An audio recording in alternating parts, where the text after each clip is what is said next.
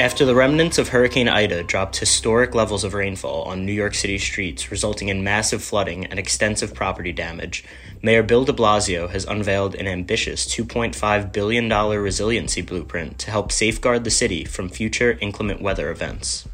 Welcome to the Staten Island Advances from the Scene, a podcast bringing you an inside look at the biggest stories on Staten Island with the reporters who cover them. I'm your host, Eric Bascom, and this week I'm joined by Staten Island Advance public interest and advocacy reporter Paul Leota to discuss New York City's latest plan to protect residents from the growing threat of extreme weather. Thanks for joining me today, Paul. I know it's a very busy time of year for you with Election Day right around the corner now. I think most of our listeners know that we'll be electing a new mayor this year, but there's actually a lot of other races that Staten Islanders should probably be keeping an eye on. Can you talk a little bit about some of those? For sure. I mean, like you said, there's a lot to be aware of this year. Citywide, there's also the public advocate election, the comptroller election, in addition to the mayor. To some extent, I think most analysts see these as foregone conclusions with Democrats winning. But locally, we have, at least two races that are expected to be close. The Mid-Island City Council race and the Borough President's race. In addition to that, there's also a North Shore City Council race and the South Shore City Council race. There's a lot of choices this year, but also, in addition, there are 5 ballot questions that will affect both the state constitution and the city charter, depending on how people vote.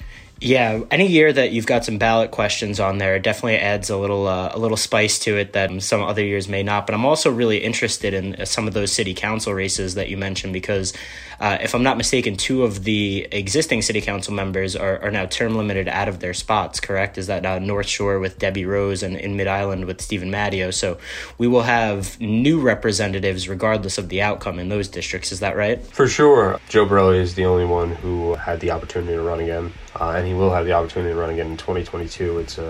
It's a quick turnaround this time because of the redistricting process. So the Mid-Island seat is up for grab. Conservative George Wanaka, Democrat Sal Albanese, and Republican candidate David Carr are vying for that seat. Carr is actually Matteo's chief of staff. I think he's looking to keep the trend going since Matteo was Otto's chief of staff and Otto was Don Fusco's chief of staff. Sort of keep that coaching tree alive, but should be interesting for sure. Yeah, absolutely. So there's certainly a lot for Staten Island voters to think about in the coming weeks, especially on that North Shore and in the Mid-Island where they will have new representatives for the first time in quite some time. But let's get to the reason that we have you on today, and that's to discuss this new $2.5 billion resiliency plan that Mayor Bill de Blasio announced on September 27th. Can you give me kind of a general overview of what's in that plan before we dive a little deeper into the specifics? I mean, I think you kind of alluded to it a little bit at the start. Whenever these big storms happen, after Sandy, after Ida, when people are sort of devastated, the question becomes like, well, what are we going to do about it? And the honest answers for those are usually long-term infrastructure that will take, 10 years. But Ida happened, it was with a significant amount of hurricane season left. And one of the obvious questions became, what are we doing in the immediate future to protect these people who are apparently now at risk when we have heavy rain? Because heavy rain means a new thing now. Significant inches and short periods of time that lead to flash flooding. Things we haven't really seen on Staten Island before. We learned from Ida that we have to do some very, very different things to even understand what's coming at us, to prepare for it, to alert people, to educate people. Bill de Blasio is the mayor of New York City. A whole different host of things and major changes in what we're going to do going forward for years and years to deal with a whole different kind of weather than we've ever known before. I think this plan was to sort of ensure that the ball is rolling. I don't want to say get the ball rolling because obviously I think most of the nation has been focused on this for over a decade now.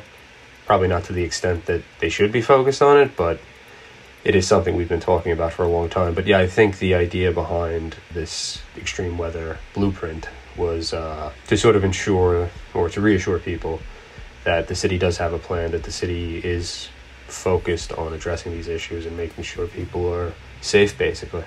Yeah, and so that $2.5 billion price tag, seems like a lot to people, I think. So can you talk a little bit about how that's being broken down and the different ways that they'll be using that funding? For sure. So it's 2.7 billion. Most of the funding is new funding for the DEP. So yeah, it's 2.1 billion in new funding for the Department of Environmental Protection, and then there's accelerated funding, 238 million for the DEP, and 400 million dedicated to capital projects at departments like NYCHA, the DOT, the Parks Department, School Construction Authority. I think in a way it was the city's, again, sort of reassuring New Yorkers that we do have these things in place, we have these focuses, and this is how we are going to rededicate ourselves to ensuring people are safe and to speeding up the processes that are already in place. Yeah, and so you mentioned this new plan was released less than a month after New York City was slammed by Hurricane Ida, which caused really massive flooding throughout the city, with Staten Island being hit particularly hard. But, it was really everywhere. We saw some of the viral tweets from Manhattan and some other boroughs of the subway flooding. But on Staten Island, can you give us kind of a brief recap of that storm and some of the damages that we saw throughout the borough? On Staten Island, when people think of, severe weather, severe storms, their mind generally goes to Sandy and to the East Shore. Neighborhoods like Midland Beach, Oakwood Beach, South Beach, essentially the entire Eastern Shore that was decimated after Sandy. But this was something different. Like, a lot of those neighborhoods were still affected, like mayoral candidate Eric Adams, for example, toured Midland Beach after the storm. He saw some of the devastation. But there were also like more inland places that were hit really devastatingly hard. There was a section of Rosebank that Governor Hochul came to. These people were telling me that they were talking about 10 feet of water on both ends of their block.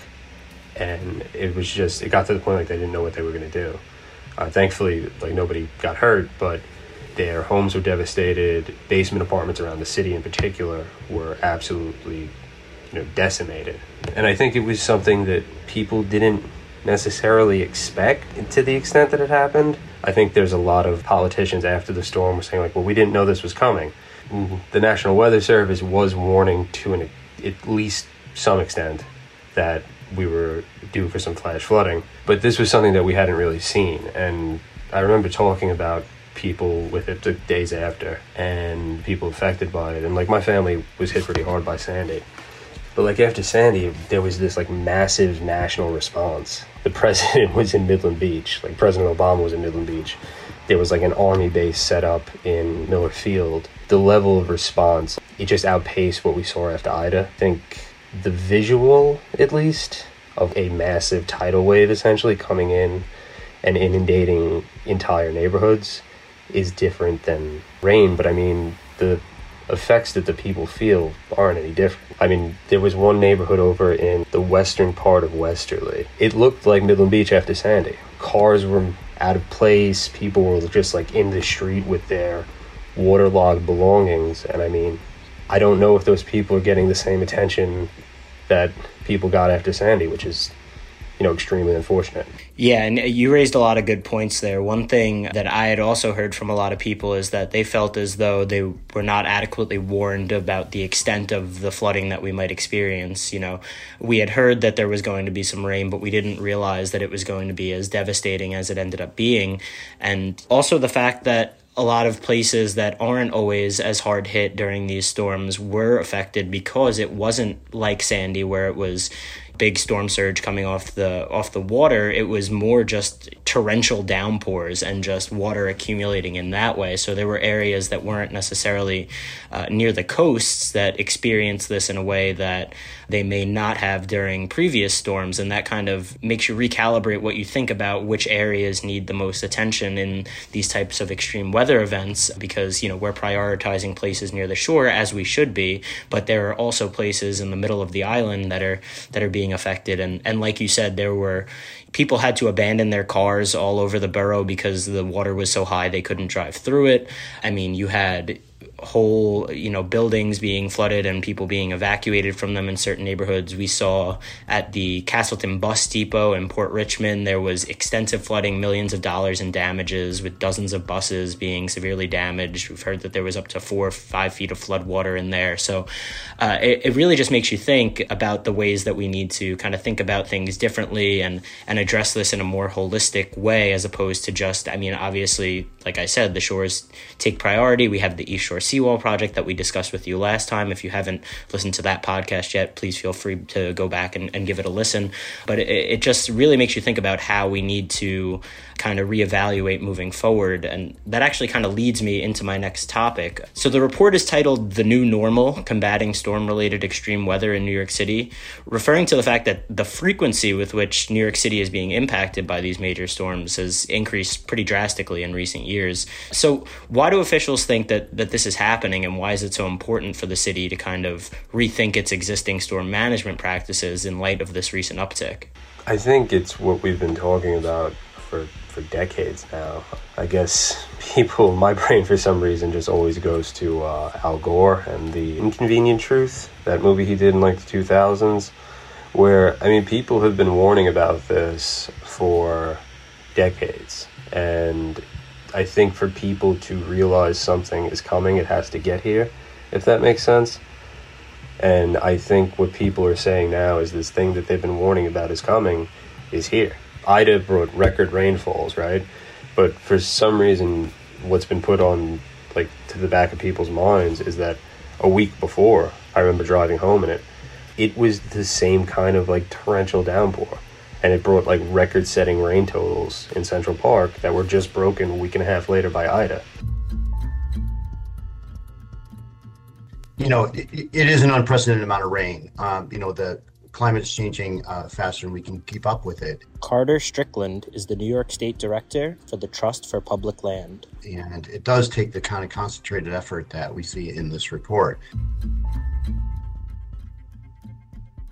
I think the message that people are trying to get across, or have been trying to get across, like I said, for decades now, is that we're not going to be able to keep doing things the way we've been doing them. We're not going to be able to live the same way we did. We're not going to be able to consume energy the same way we have. We're not going to be able to, live the lives that I think people, particularly in America, have become accustomed to. And that is something that is going to take a lot of convincing still, a lot of education. And there are going to be people who resist those sorts of things. So I think this blueprint, in a way, the first, there's 8 bullet points at the top of the blueprint, and the first one is about educating people, about educating the risks of where you live, what you need to be aware of, where you need to keep your eyes out when there's a storm coming, who to alert if you're in trouble, when to get out of the house, when to to alert them that we might force you to leave your house at some point when a storm's coming. And I think there's a lot of work to do there just in that regard of helping people understand that we are in a new reality. Yeah, absolutely. And this is something that is not at all exclusive to us here in New York City or on Staten Island. This is something that we're seeing across the country, across the world, really, with these extreme weather events and, additional, more wildfires and tornadoes in New Jersey and hurricanes coming more frequently and hitting harder in parts of the Southeast, and all of these different things that kind of have to recalibrate the way that we think about it and realize that it's something that we're going to have to deal with on a more regular basis, which is why things like this that kind of help prepare us for that factor are so important in my mind. So, one thing that really stuck out to me in the report is that the city plans to continue growing Staten Island's Blue Belt system and potentially expand it to other boroughs as well. For the listeners who may not be aware, can you tell us a little bit about that Blue Belt program and how it helps Staten Island handle some of the flooding that we see during these storms? I think the best way to describe the Blue Belt is that it's man-made infrastructure that works with nature instead of against it.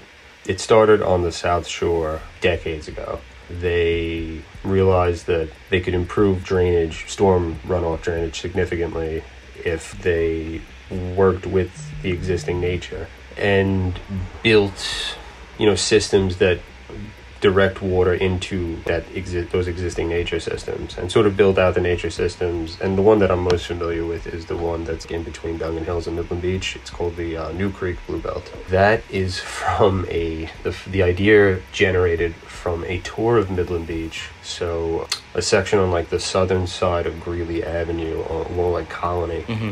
Carroll Borough President Otto, who was a councilman at the time, was touring with the DEP and other officials. And this guy with the DEP, his idea was, well, the way that the slope of the neighborhood is, we could put in storm sewers and the water will run into the creek. And so just in terms of Ida, right? So that storm would have flooded my block 15 years ago, easy. No question about it. We'd have probably had like Irene level type stuff, nothing like Sandy, but it would have been very like unfortunate. You know, new electronics, new furniture, new whole thing. I don't know if it's entirely because of the Blue Belt, but I live right next to part of it, and we got maybe half an inch of water, if that. And that was honestly because I wasn't like being as alert as I should have been. Because I mean, this summer alone is one of the wettest I remember in my lifetime, and that was the only water we got in the house, which is like unheard of for us. So whatever the Blue Belt's doing, they seem to be working, at least in Midland Beach, in part of Midland Beach. There's still sections of the neighborhood, particularly like along Grimsby Street, that is still like, it's unacceptable what goes on there whenever it rains. But they seem to be working. And yeah, the city is talking about expanding them. There's parts of Queens, parts of Brooklyn, might be a couple parts of the Bronx that like make sense for it. And on Staten Island, they're expanding it too. They're doing one up in Old Town, and I think they're doing a couple more around the borough that they want to, you know, further develop this thing that does really genuinely seem to be working. And the best part is it has like extreme bipartisan support. The city's on board with it. Senator Lanza, who's a lifelong Staten Islander, he is one of the people who kind of got the ball rolling on greenbelts. He's a big supporter of them. He is an outspoken advocate for them. And things get a lot easier, particularly in these climate change issues, when there is some degree of bipartisan support.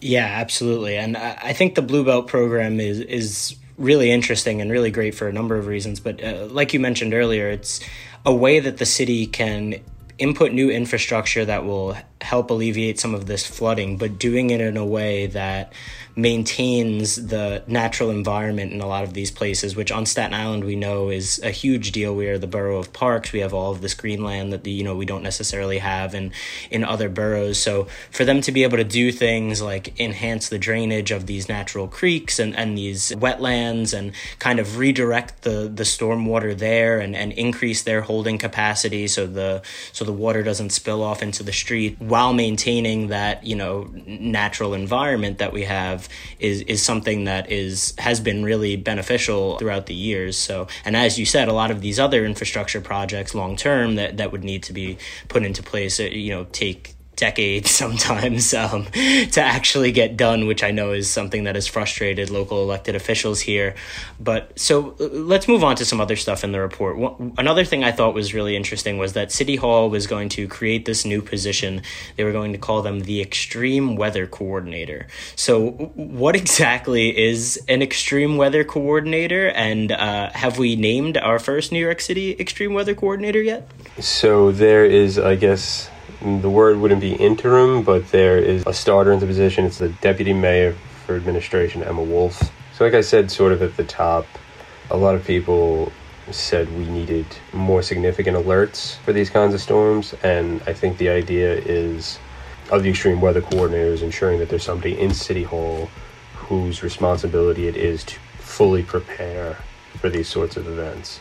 I think the mayor compared it to the counterterrorism part of the NYPD after 9/11.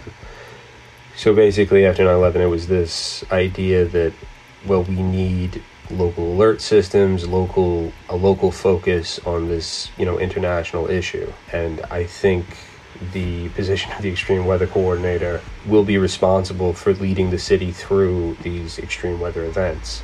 Things like Sandy, things like Ida, whatever else we're going to see in the coming decades. it seems like a good idea. I definitely can't say it could hurt. I mean, it's important for the city to have that local focus and that point person who will run operations, coordinating all the various city agencies to address these issues when they pop up. Because like federal government, the National Weather Service is a federal agency. What the federal government does most of the time, and this is just the way the country works, is that they come in after the disasters happen and say, how can we help? Like at best, that's what they do, hopefully. And I think in the lead up to storms, the city wanted someone who could act as that go-to person to address these issues. So at some point, an official weather coordinator will be appointed by the mayor. I mean, de Blasio has 3 months left in his term, and but for now, it's Deputy Mayor for Administration. Mayor Wolf is filling the role. Yeah, I thought it was weird when I first read it, just the idea of it. But as you talked about it a little more, it makes a lot of sense, especially when you talk about, having to coordinate between all of these different city agencies, right? Because it's not just one agency that's going to be responsible for storm cleanup. You've got obviously DEP who's handling some of this stuff, but then you've got DOT, kind of the fallout on the roads, and you've got, how is this going to affect schools potentially? How does this impact the housing, authority and all of these different things. So having that one central person in City Hall who can kind of, like you said, play the point role and work to bring all of those agencies together and keep them on the same page, I think is actually something that's going to be very valuable moving forward.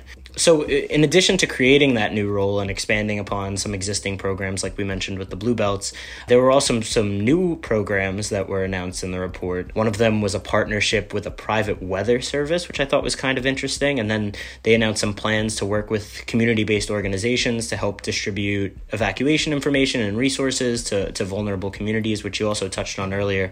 Can you just tell me a little bit more about some of these new programs? For sure. The private weather service, I just remember during the press conference announcing the blueprint, was one of the more head-scratching ones. Because, like I've been saying, we have the National Weather Service. I think that this is more, the mayor hasn't identified yet which private agency it's going to be, but it's that supplemental idea again. If the National Weather Service isn't sounding the alarm as well as it should be, the city will have this extra layer of an alert system for them to go to, and they can then tell the city, like, well, now it's time to get people moving, it's time to get ready for what could be a very impactful storm. In a lot of, particularly more vulnerable communities, poorer communities, immigrant communities that just don't have a lot of interaction with, or don't have a lot of positive interaction with city government, who they turn to is these community-based organizations. Things like Project Hospitality, things like La Comena. These different organizations that come to mind, they do a lot of good work around the city, in Staten Island as well, obviously. Those are Staten Island organizations. But they do a lot of good work around the city, and they work with these more vulnerable communities.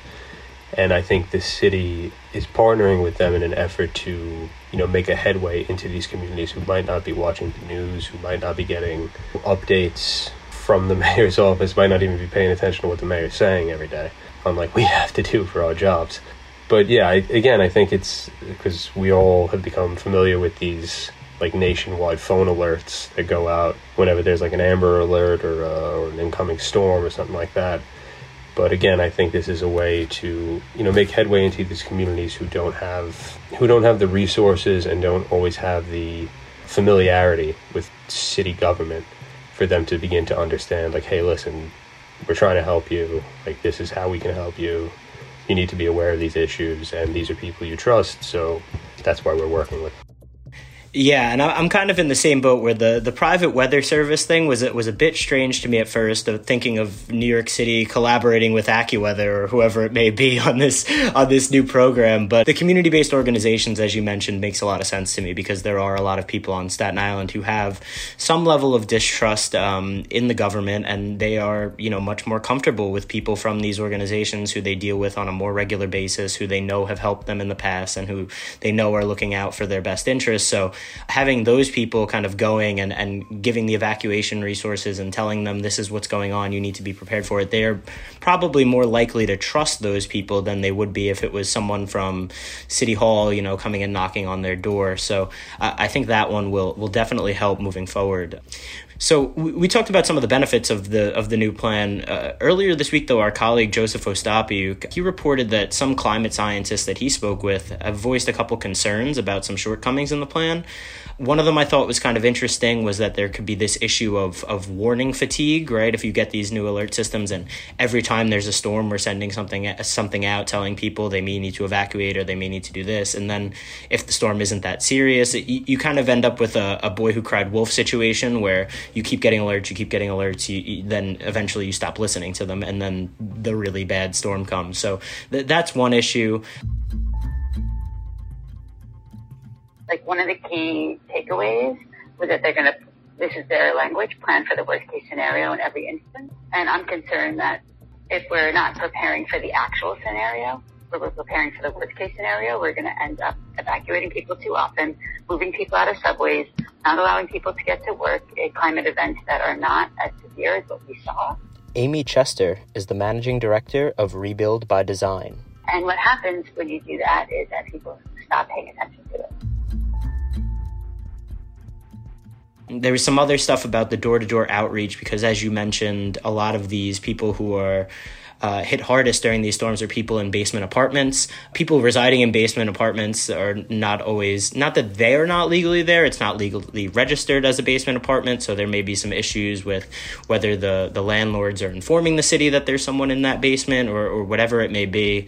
And then also there's the fact that, as you mentioned earlier, de Blasio's out of office in January, right? So is the next mayor going to kind of stick with this plan and continue these initiatives moving forward? So, I mean, take your pick of those kind of three things there. What about these concerns do you think are, the most valid?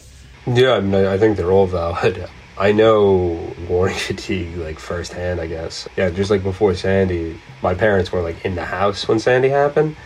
So they had both experienced warning fatigue to some extent. They had done so many warnings, even with Irene, that they got to the point that they weren't taking anything seriously and they stayed at home.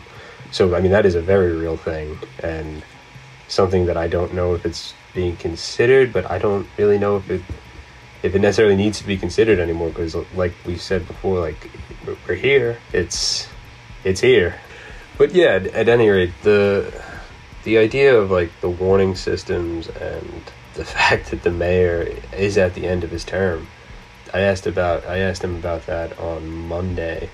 He said he'd been in contact with Eric Adams, who is the Democratic candidate. I think most people would say the expected next mayor. But from what the mayor said, it sounds like he intends to pick up the baton, as it were, and sort of carry on this vision that the mayor is laying out now and start to really having a focus on these 10, 20-year projects that we need to get done if we're going to keep people safe. I mean, we're talking about new sewers, we're talking about blue belts, we're talking about the seawall, which is obviously a federal project, but that is, again, another layer to it. Part of the blueprint is the mayor calling for more federal and state aid.